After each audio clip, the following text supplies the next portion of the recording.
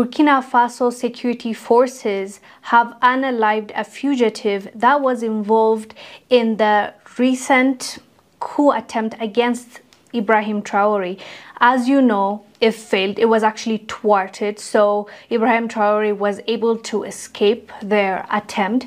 There were many officers that were fired because of this, and also the chief of staff was replaced with another person because he was also involved. There was also speculation that he has received money from France, allegedly, to betray his country. The chief of staff to President Ibrahim Traore betrayed his country for 25 billion CFA, and the coup was thwarted thanks to Burkina Faso's intelligence. So the person that was unalived was a fugitive. He was running away after the coup was thwarted, and he is one of the military officers that were involved in this coup. But this is showing a different light to most of the stories that we cover. Unfortunately, majority of the stories that we have covered,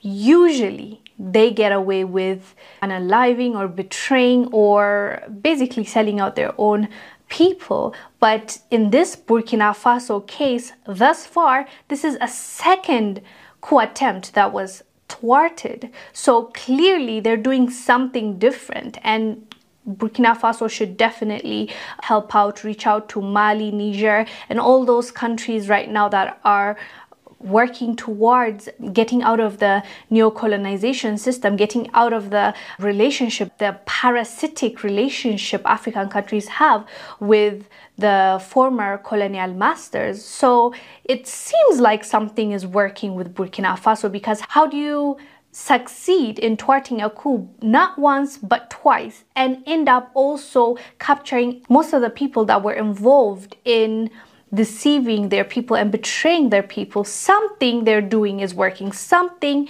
our young leader of Burkina Faso, Ibrahim Traore, is doing is working clearly, because even the people of Burkina Faso are celebrating him. There has been another coup attempt in Burkina Faso, and this time around the people of Burkina Faso went out to the streets, specifically at the UN roundabout, to voice their opinion and to protect their leader Ibrahim Traore at all cost.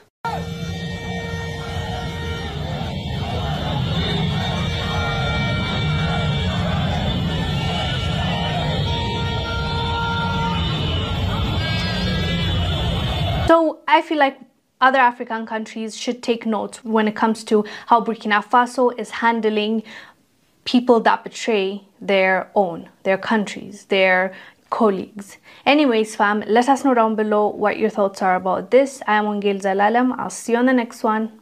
Bye.